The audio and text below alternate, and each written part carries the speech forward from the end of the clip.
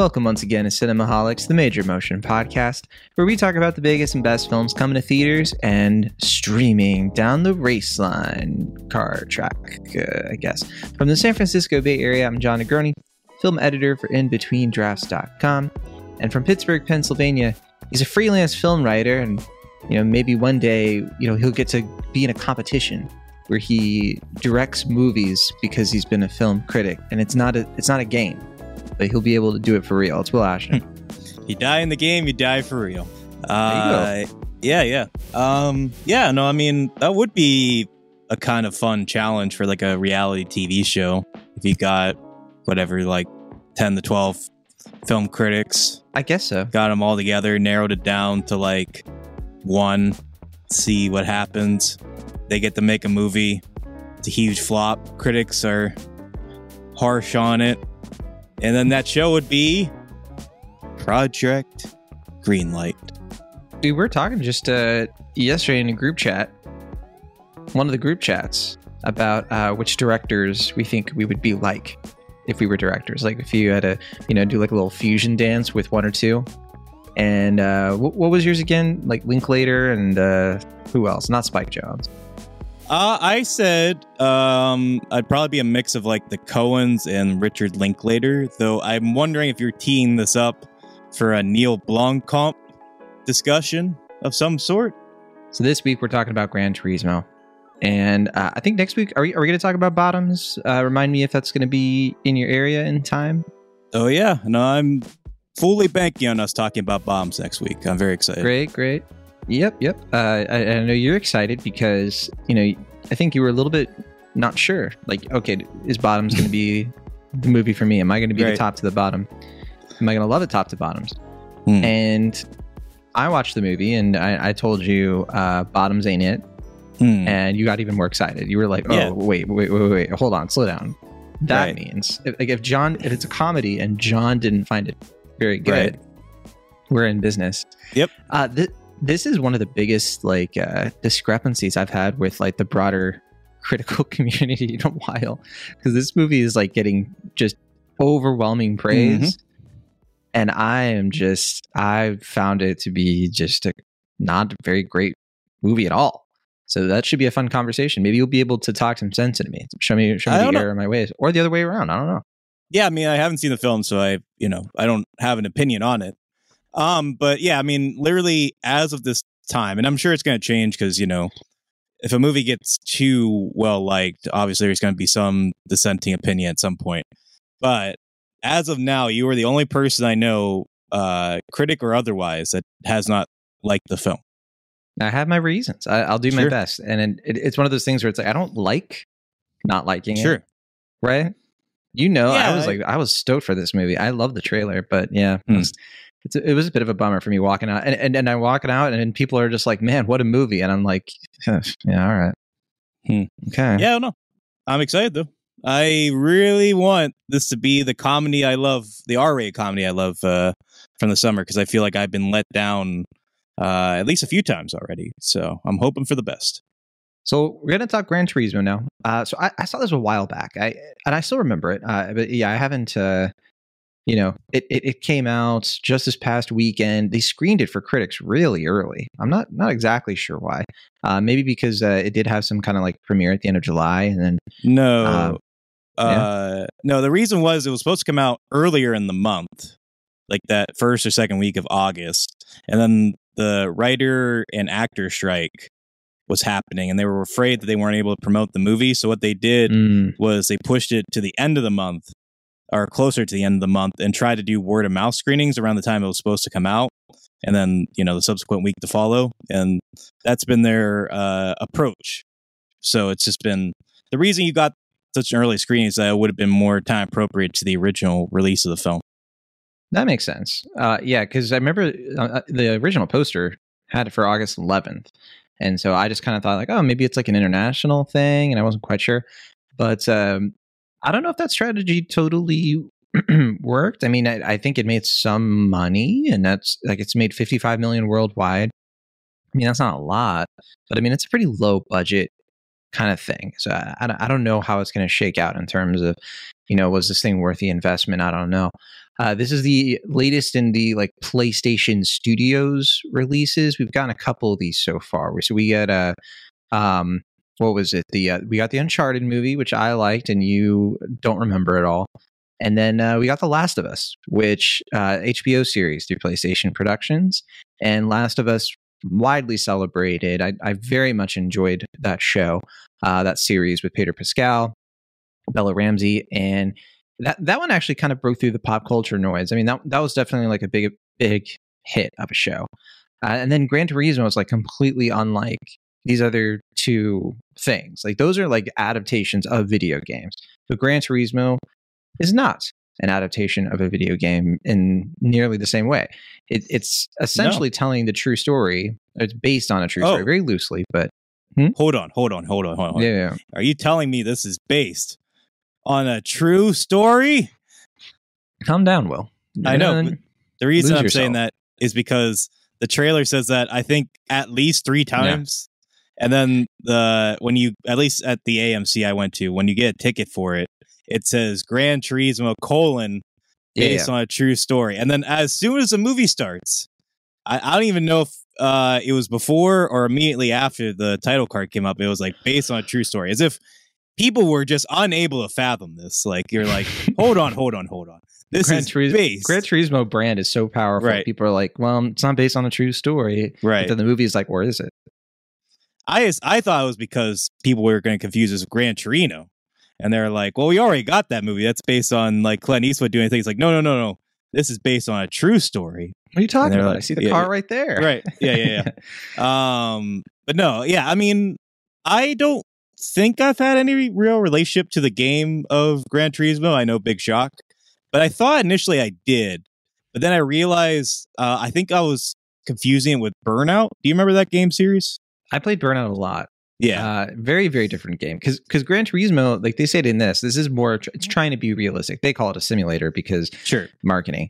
But, Burnout was like the business. Because that one you could like make these huge like explosions, car crashes, get all that pent up 13-year-old middle school energy out. Yeah. At a sleepover. Right. But then I also had a similar experience when Need for Speed came out, the movie version. Because I was like, oh, I remember playing these games. And I realized it was also Burnout. So what I'm asking here is why haven't we gotten a Burnout movie? Like, I feel like have the budget for that. I mean, you remember those games were pretty high fidelity in terms of like the physics of destruction. I feel like it'd be a CGI fest. Do you think it would be any different though than like the most recent Fast and Furious movies? I think so. Just because Burnout. I don't remember Burnout being much of a racing game. I remember the whole thing with that game was like you were trying to create crashes. Like you were doing like speed tests and things like that. It didn't have much of a, I don't know. Like I feel like with racing, you have a story here. Gran Turismo, you couldn't have just made that like do the Need for Speed thing, because Gran Turismo, like I think this is the best way to adapt the game by sort of using the game mechanics to, like with something that really happened and playing into that and doing like a meta narrative. So the story of this, and you're right. In some countries, it's literally subtitled Gran Turismo based on a true story. Because they really wanted. They're worried. Like they're like, if people don't know this, that's that. This is Neil Blomkamp, who we're going to talk about in a second, I'm sure. And Gran Turismo is about this real life person named Jan Mardenborough. So in like the early 20-teens, just like in this movie, he is this very obsessive Gran Turismo player, like very good at the game. He went to this thing called GT Academy.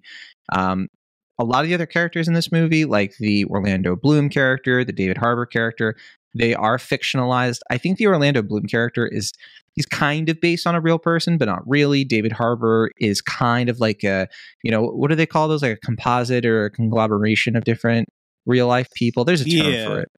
Yeah. Like a composite, I think is a good term. I mean, something like that. I was wondering, I meant to look it up after the fact, but I don't know how much this is quote unquote based on a true story. Like obviously, like you said, this guy is real and he had kind of an incredible, rise from being a gamer to racer, as the marketing likes to note. But I wasn't 100% sure how much of this, ironically was actually based on a true story and how much of this was heavily, liberated or, fabricated to. Okay. Yeah. Yeah, I was looking kind of into it, and I mean they fudge a lot of things for the sake of it. But there are a lot of beats in this that really did happen. The Le Mans race, so you got your little Ford v Ferrari tidbit there. There's a scene involving a certain like a pretty major car crash. We won't give away the details of that, but that did happen. Like the consequences of that. So a lot of these things did happen. But they really fudge like the timeline, how long some of these things took, the order of events. I think a lot of basically almost all of like the family stuff is totally different, just in terms of like the drama of everything, because they had a screenplay to write. This is Jason Hall and Zach Balin, and they just kind of like adapted the sort of like the stuff that was real into the like the basic structure of a Hollywood movie. So there you go. Now I didn't know that this was good. Like that was the hook of this movie for a while until I think it was like one of the first teasers came out. And I looked into it a little bit. I didn't watch the teaser at that point, but I was like, oh, okay, I kind of get this. Like you are finding a way to use the game mechanics. Like when they're racing with these cars, you see like they play with it a bit. Like all of a sudden it's kind of like you're playing the game, and the story kind of leans into like that type of like storytelling of like, oh, he's playing it, he's trying to do this in real life, like he would play the game, but he has to learn how to do this. And that stuff is very interesting to me, just as a gamer, and like that's creative. Like that's a way to sort of like that's a different way to start adapting games moving forward. I mean, obviously they can't do this for everything that comes out, but I like that they were, I don't know, thinking outside the box a bit more. But at the same time, this is a movie they've been talking about making for years. Ever since I think like 2015, when this stuff originally was happening. They were like, we should make this kind of movie. And I think Joseph Kosinski was set to direct it a long time ago. Oh, yeah. And I think a lot more sense. Yeah. I think what opened the floodgates was sort of like movies started coming out where like video game movies that didn't feel as cursed. Sonic the Hedgehog, Sonic the Hedgehog 2, Detective Pikachu.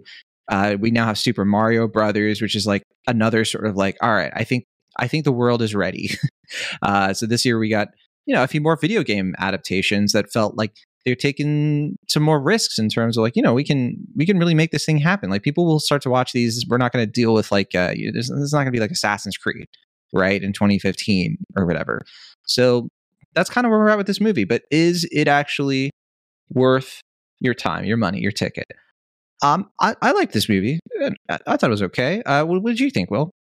Oh, yeah. I mean, I'm not too far off, I guess, from where you are. I found it to be hard to sit through at the beginning. Like the beginning of the movie is rough as far as like the first 15 minutes of the film. It's like, it's ironically kind of slow. Right.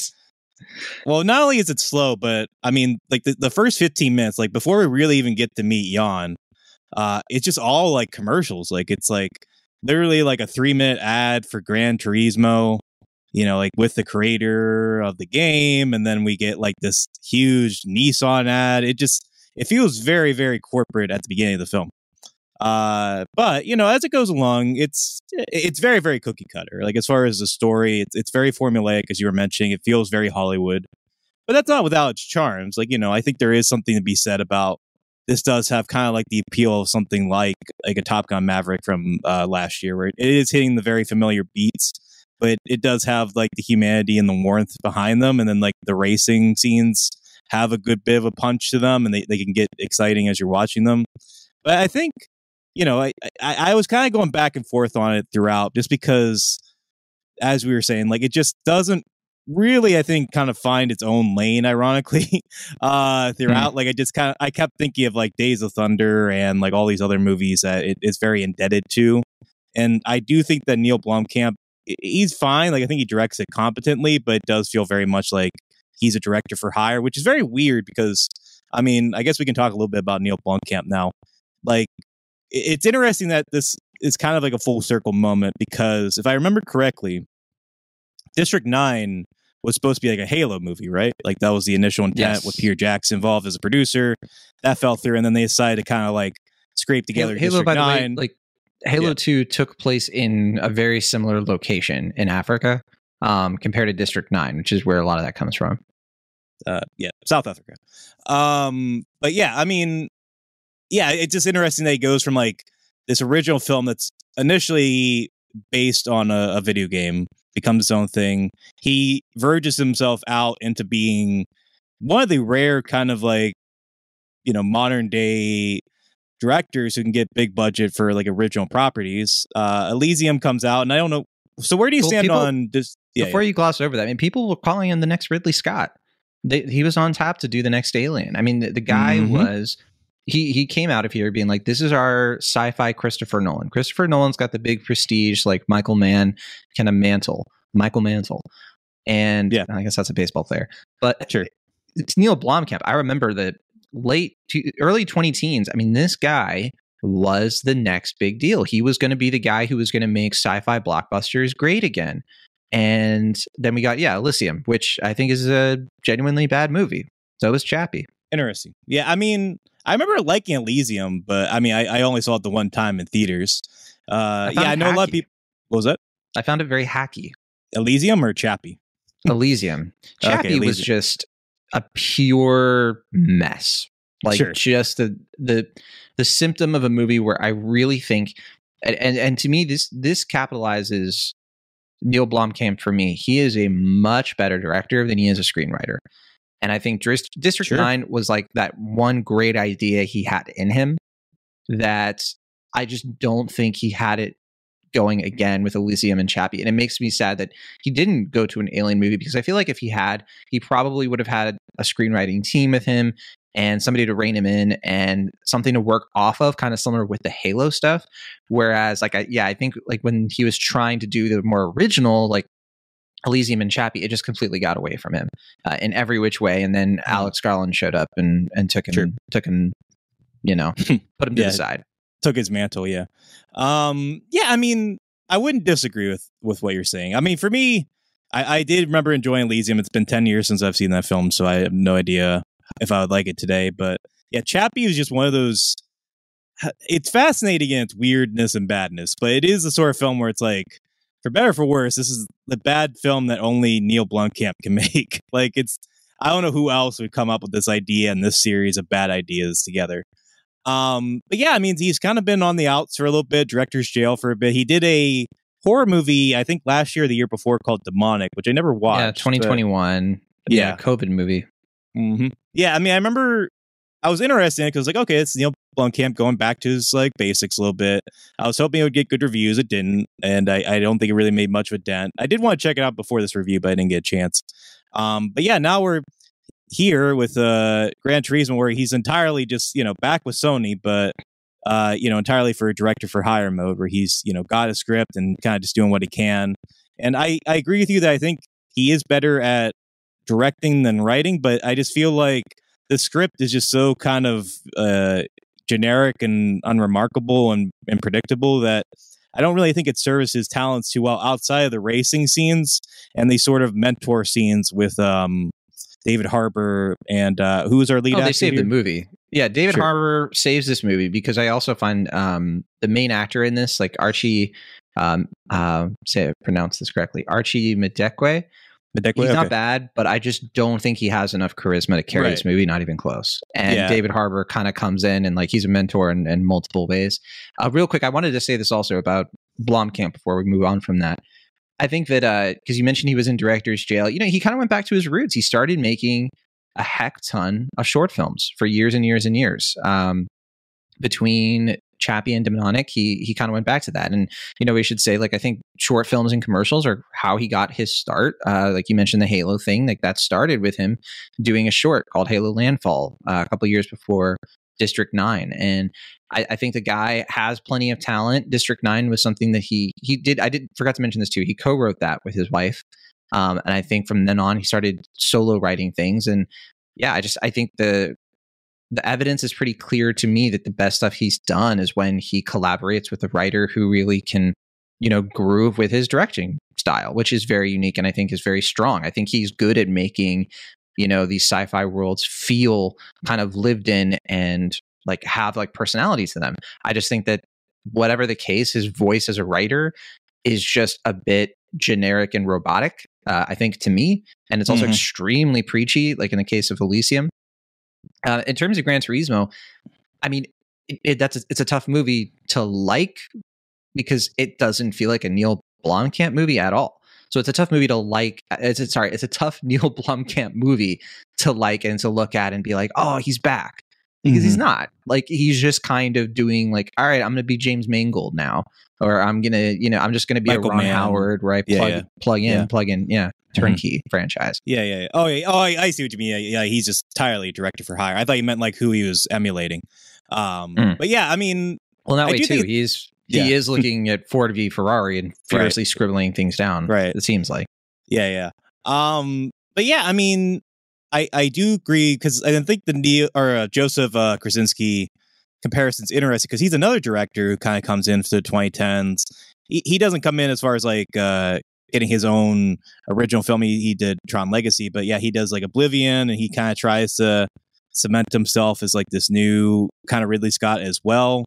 But then he goes into like more grounded character piece, and I think he made that transition pretty well with Only the Brave and Top Gun Maverick. And I could definitely two movies see where I think that he was like, I'm gonna transition into Americana. I'm gonna peel out a little bit, stop, get away from the sci-fi stuff. And I always find it interesting when directors are able to transition to something that is more contemporary compared to what they've done before.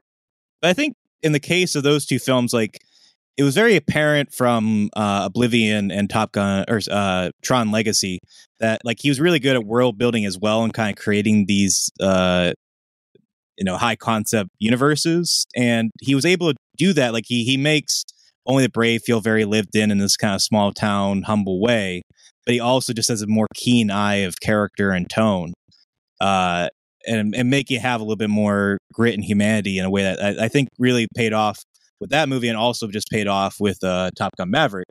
Even though you're just not going to mention Spiderhead, it just doesn't exist. Spiderhead's okay. I kind of forgot about it until today. I know we reviewed on the show, and I think I was kinder to it than you were at the time. But yeah, it's like okay, But I do think that's something that with this film, I don't really get that same sense. Like I think Neil Blomkamp really kind of put his own spin on the driving scene, especially like there's a couple moments where you like see the transition for like Jan going like into player mode into the like the racetrack, and it's like like stuff like that feels pretty inspired and interesting. But I mean, outside of those little kind of moments, and obviously I think it's kind of hard to make racing scenes like this uninteresting. Like, I mean, I think if you're a competent director, like I believe Neil Blomkamp to be, I think you can pull that off. But I just don't think he really. I don't know. I feel like it can look easier than it is, honestly, because he adds flourishes here and there that do kind of make this feel, despite what I was saying earlier, do have a bit more of a stamp. It feels more of a stamp based on like the video game tie-in and not Blomkamp's directing style. But I think little things like using Gran Turismo like gameplay mechanics to kind of move the camera out and be like, here's where he is in this line. And like, I get frustrated all the time with racing movies of like, I got to remember this person's car, and like I'm not entirely sure of like where they are and like how many laps they're and really getting a sense of like, well, how is he going to pull this off? And they're like, well, in like the game he could go down this way, and like there are creative like little touches here that I appreciate a lot.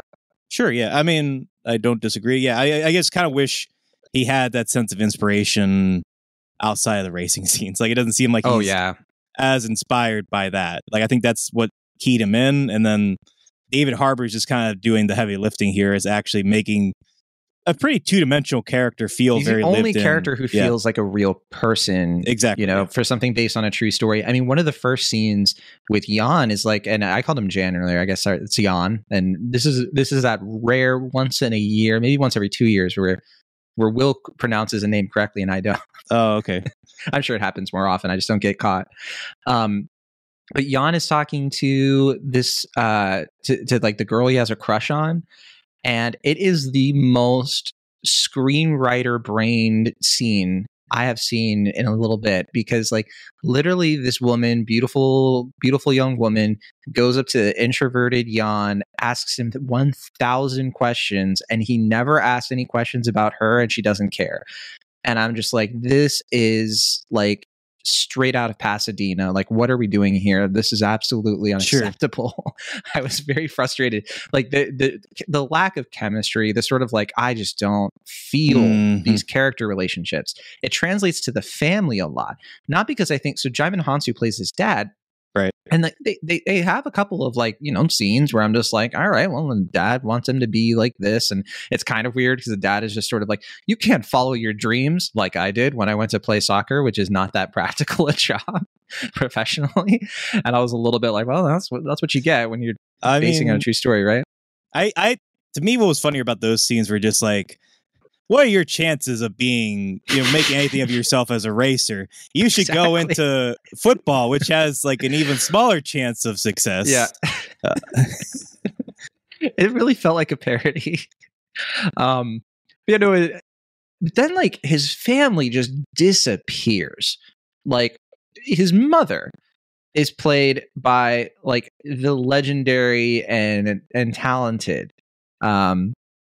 Geraldine Estelle Holly Horner. I don't know if I'm pronouncing that. Ginger Spice, is that correct? Yeah, that is correct. Jerry Halliwell. She's the legend, the one and only. Seeing her on the big screen, I mean, there were a lot of races in this movie, but there was only one cameo that got my blood pumping. You know what I mean? Sure. So is this her first movie since Spice World? Let me fact check for that. I kind of doubt it, but yeah, I'm sure she's been in something. Yeah, I mean, I don't know. I mean, yeah, she's been in some stuff. I'm seeing a whole list here.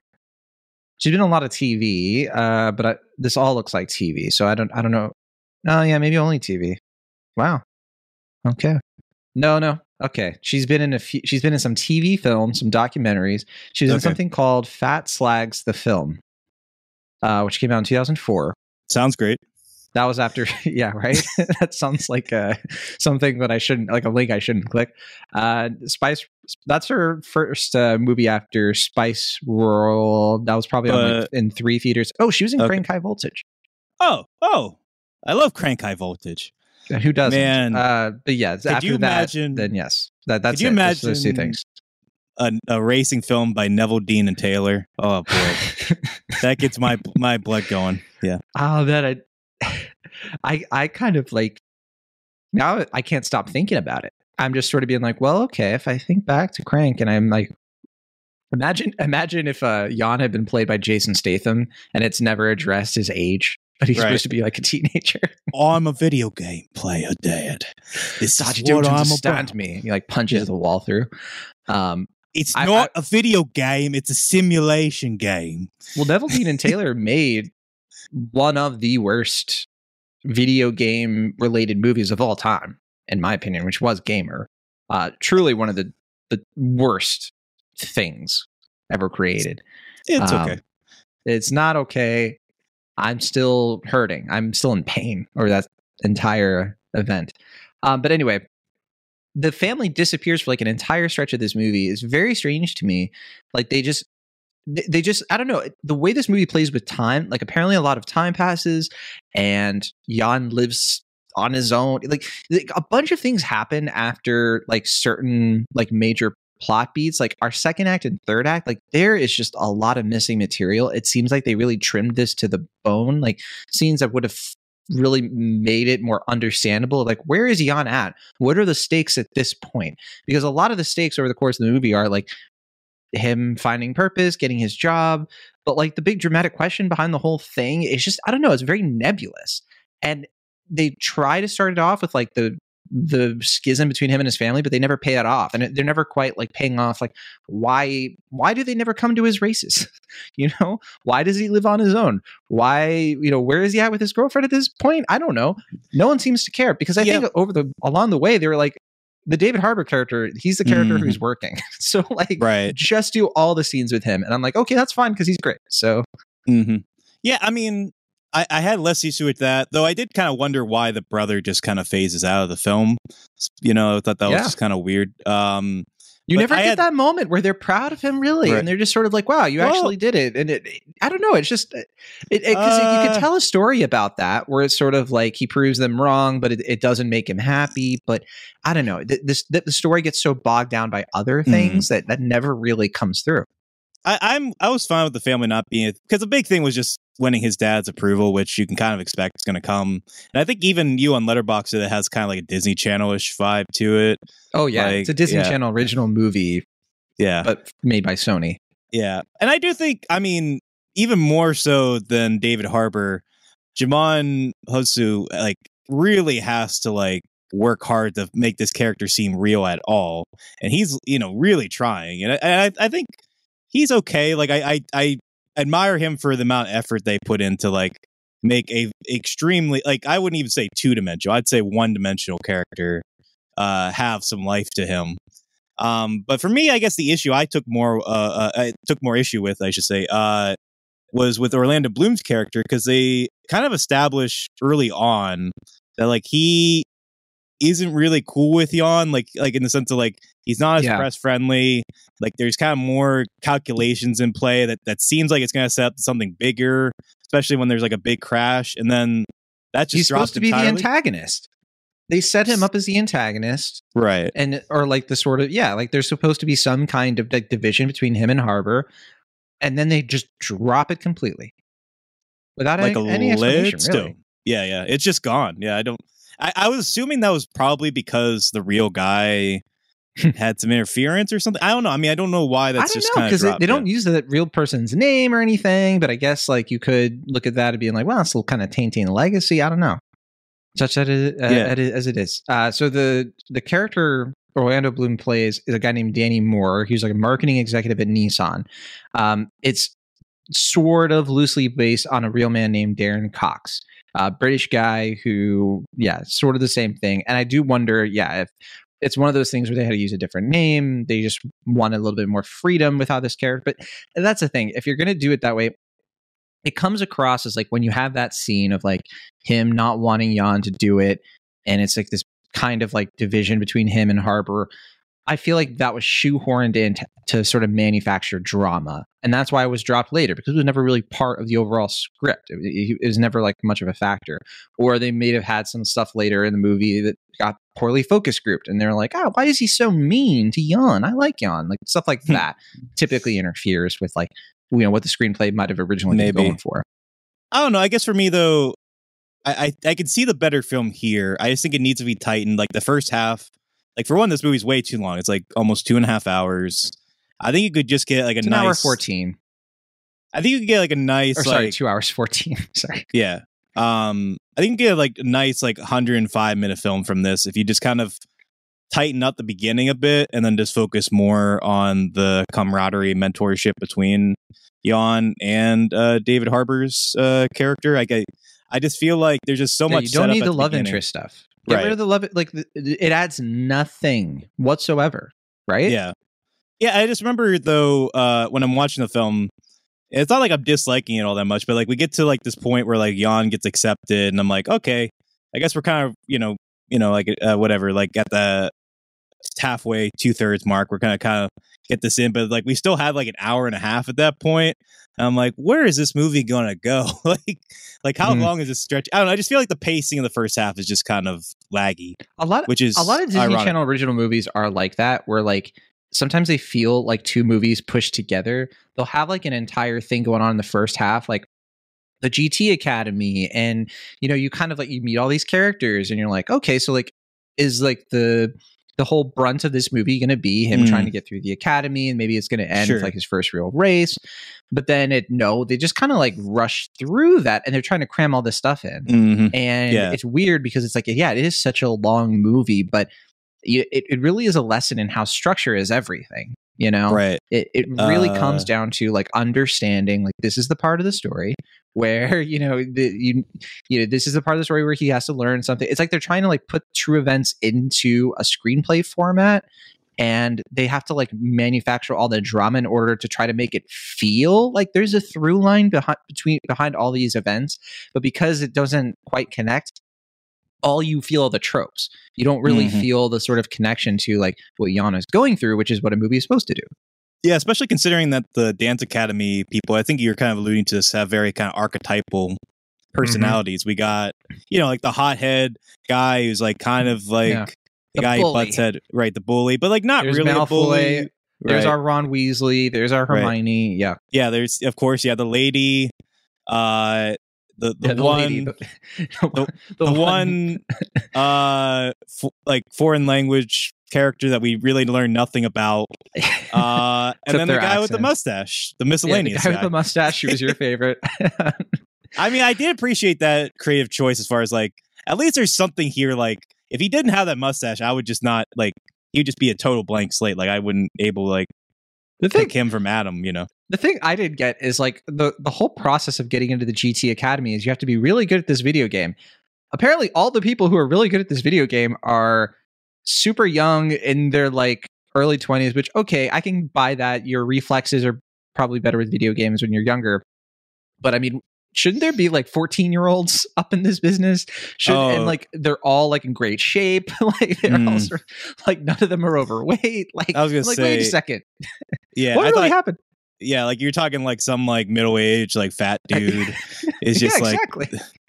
Where's where's the person where's Movie Bob? Like what are we doing here? Yeah, I don't know. I mean, I thought they crossed my mind, but I also kind of shoot away. It's like, whatever, it's a movie.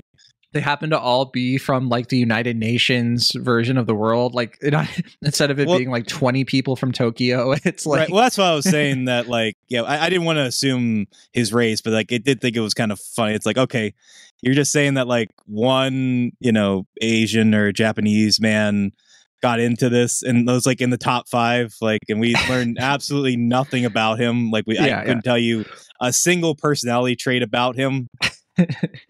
Well, and also, you could try to explain it. Like, I don't know what they really did in the actual academy process.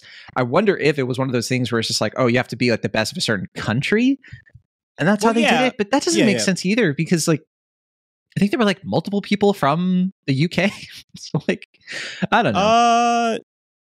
I don't think there were multiple people, but I was trying to remember where because I know the American. The woman was the American. But I don't know where the hothead. Yeah, she was definitely the American, but I don't remember where the other ones. It. I don't know. Yeah, David Harbour was American. That is true. So, anyway, we don't have to go down the weeds of all that. It's an okay movie. We're trashing it a little bit, but it's only because it's like you said, you could see the better movie in it, and like it's one of those movies that kind of falls apart because of like unnecessary mistakes. Or unnecessary in the sense of like easy to correct mistakes that probably happen because movies are very complicated and difficult things to do. And it's just frustrating because like there's stuff here that does click. We mentioned it a lot that David Harbour is actually good in this, but that has more to do with the fact that I think David Harbour is just good at selling like a grumpy mentor figure who, like I wrote in my letterbox, like he won't rest until every Gen Z, like looks at him as a father figure. Like he's just kind of good at like being abrasive, but in a way that makes you think he has your best interests at heart, which I think is just an inherently interesting thing to watch on screen. I think it's why Stranger Things has been very successful with him. I know you only watched like the first season of that, and I think that's where he really cut, shows that off. Like that was his big breakthrough. I think I watched like 3 episodes of Stranger Things. Okay. But yeah, no, I mean he was always my favorite part of it. I mean, I thought, like he's the best character, still is. Yeah. But yeah, no, I mean I think he's a really talented actor. I think he's a great screen presence. He feels like he's kind of fitting that like character actor niche that I really miss, where like someone like Philip Seymour Hoffman, where like they're not like ugly or anything, but not like typically movie star conventionally handsome, but they feel like real people. He's handsome. Yeah, and like they feel gruff and they feel sincere, and like they sell lines and they make the stakes present. And yeah, I mean I think he's central to this movie being if it wasn't for him, this movie I think would have been much worse outside of the racing sequences. Mm-hmm. And he really, I think, keys the movie in a lot of central ways. I don't think he does the Herculean effort of like making this an overall redeemed film, but I think he certainly makes it more interesting than it would have been otherwise. I am glad he's going to be doing more TV stuff soon, because he's been all over the movies. Like he's been in a lot of things. He was in like Black Widow and Violent Night, which I really liked, and he's going to be executive producing a new show that he is the lead in called My Dentist's Murder Trial. And I don't know, I feel like that's always been like a great lane for him. People don't mention this too much, but I mean, he's a classically trained actor. He was in theater. He's been in a lot of like big stage productions. Like the guy is like an actor's actor. And he's such a great case study in like finding like the big success of his career like later in life. And I think it's because, I think that Philip Seymour Hoffman comparison is pretty apt, like, just because I think that like in every role he's in, he just finds that like little angle. It's kind of like in this movie where he finds like the part in the road where he can just kind of like push it forward and do better than you would expect. And I think just a lot of it comes down to the fact that, I think he's one of those actors. He works well with people, and he's just, he doesn't rest on his laurels, from what it looks to me. Like it just looks like he's always kind of like bringing something kind of different, even though at the same time he is one of those people who like he kind of gets typecasted a little bit at this point, we'll say, but that's okay.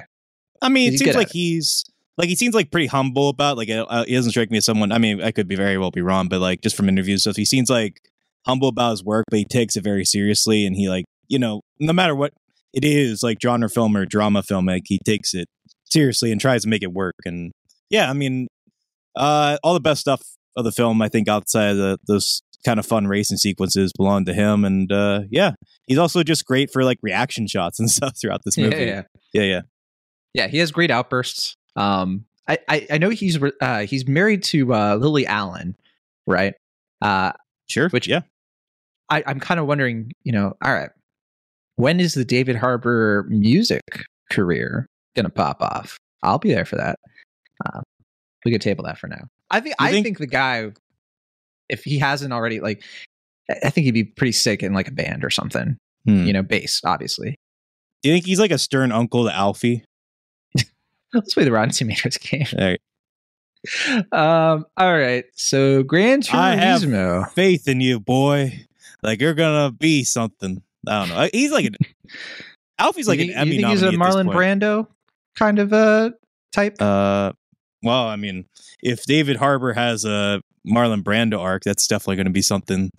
Not in terms of the actor's real life. I didn't say Marlon Brando based on a true story. That's true. Yeah.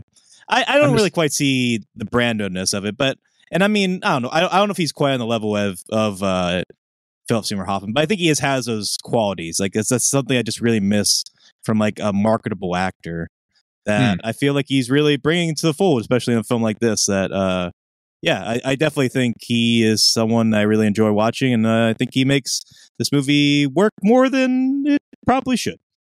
Yeah, fair enough. Archie McDuke, I think Madekwe. The only thing I think I remember seeing him in before this was C, the Apple TV show where it's like Jason Momoa and stuff, and he's not very good in that. He's a little bit better in this movie. What was it called? C, SEE. SE. It's the one where like everyone, it's in the future. The Apple and then show. Everyone's blind. But Archie plays like one of the, like, he's like a young, like kind of older teenage type who can see him and his twin sister. I totally misheard you. I thought you said C, like SEA, and I thought you said Jason Statham. Like where he was like they're it's like not the Meg, but like they're just like trapped on a boat, and just like the two of them are just like, you're going to catch fish. Like, at least there isn't a big megalodon over here. Yeah.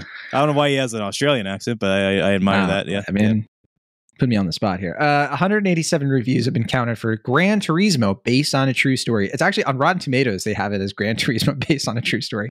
187 critic reviews. One of them's mine, and I thought it was okay. Will Ash, what is the critic score? What's your guess? I think most people are going to walk out of this like solid, like 3 out of 5. Like, hits the beats, but you feel pretty roused, I guess, by the end of it. I mean, I think the length will be a deterrent, maybe for like the cinema score later. But as of now, for the critics, I'm going to say 76%. Lower, much lower. It's 62. Okay. Yeah, I think critics are a little bit harsher on it. then I think I would have even predicted. I probably wouldn't have been too far from you. I probably would have guessed like maybe around 70, 68. Yeah, 62 is a little bit low. It's still fresh. But yeah, I think some critics are reacting to a lot of the problems we pointed out, and a lot of the hackiness of the script. But what about the audience score? We have 1,000 plus verified ratings. What do you think?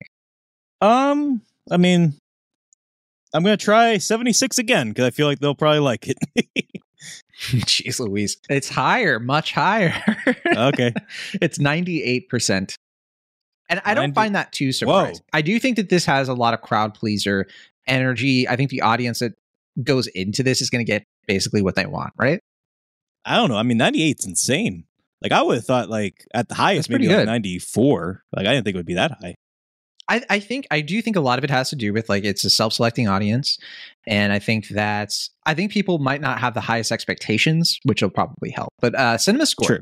What do you think for that? Does that change what you were thinking about for the cinema score? Yeah, because I was thinking it was like between B and B plus, but I don't know. Is it like an A minus? Higher. It's an A. Has an A cinema score. That is pretty good. That is very, very good. Okay. And we'll finish out with Letterboxd. 41,000 watches. Not bad. What do you think the average rating is on Letterboxd right now? Probably lower than those two, but I would say, I guess, like higher than the critic score. So is it like a 3.4?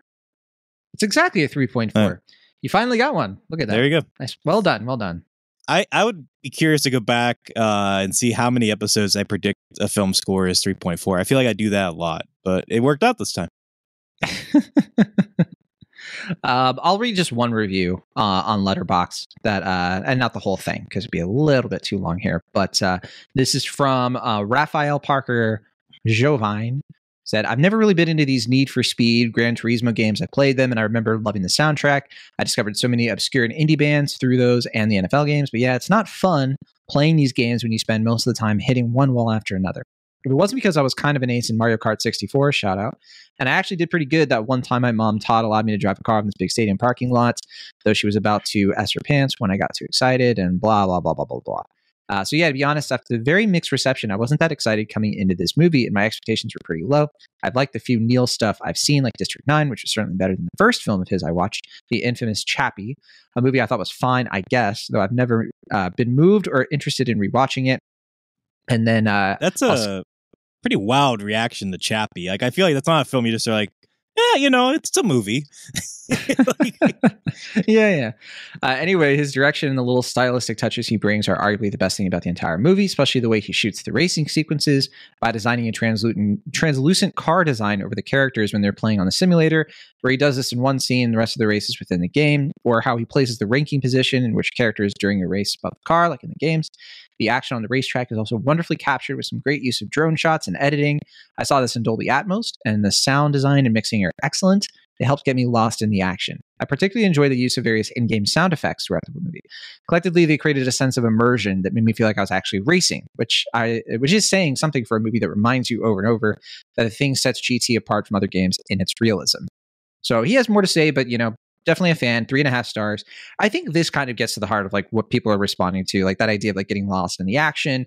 There are, and a lot of stuff we already kind of mentioned, but I think people are just kind of overlooking, the stuff that just doesn't work because they're like, oh, it's fine. It's the racing movie I wanted, and they just had all that other stuff in between. David Harbour's good, so I'm good. Yeah, I mean, if people have money to spare, it's like a fine matinee if you like want to just like go to the bathroom during some of the family stuff and then just like come in. Yeah, you can get the large soda for this one. Right. Yeah, and then you can just like come in when it's like the racing and stuff, and when David Harbour is talking and all that, and I think you'll probably have a pretty fun time. I did like this review. This is a 2.5 star one. This was like watching a Christian film, only instead of learning to believe in Jesus, the characters learn to believe in PlayStation. That was from Dumbsville.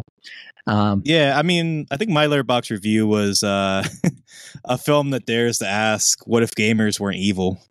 And I stand by that. So, what if gamers were evil? No, weren't evil. Oh. You see, like if they had good hearts and good intentions, and I feel like do something with their lives. Your Letterboxd review would have been way funnier, like at the heat of Gamergate, but it still works. Yeah, at the end of the day, Letterboxd, those reviews are for me. If other people enjoy them, if people don't enjoy them, that's on them. I'm just saying we're in the Fortnite era, which I guess that doesn't disprove your point. All right, we'll be back next week, hopefully to talk Bottoms. It depends on Will Ashton being able to see it in Pittsburgh if it happens to be available in time. Yeah, I'm seeing this. I'm seeing it. Do you have the tickets? Not yet, but I mean, I was gonna say never say always. Yeah. I don't know, sure, but I had to see it at a public screening. If they were screening if they were screening it for critics, they didn't invite me. Mm-hmm. I mean, that would have been the right calculation, right? Because then, there's no way John's gonna like this movie. They figured you for a top. Yeah, oh, there you go. But I figured, hey, opposites attract, right? Thank you so much for listening to the show. We'll be back later this week or next week. From the Internet California, I'm John Negroni. And from the Internet Pennsylvania, vroom vroom, it's Will Ashton. Hurry up to the finish line already.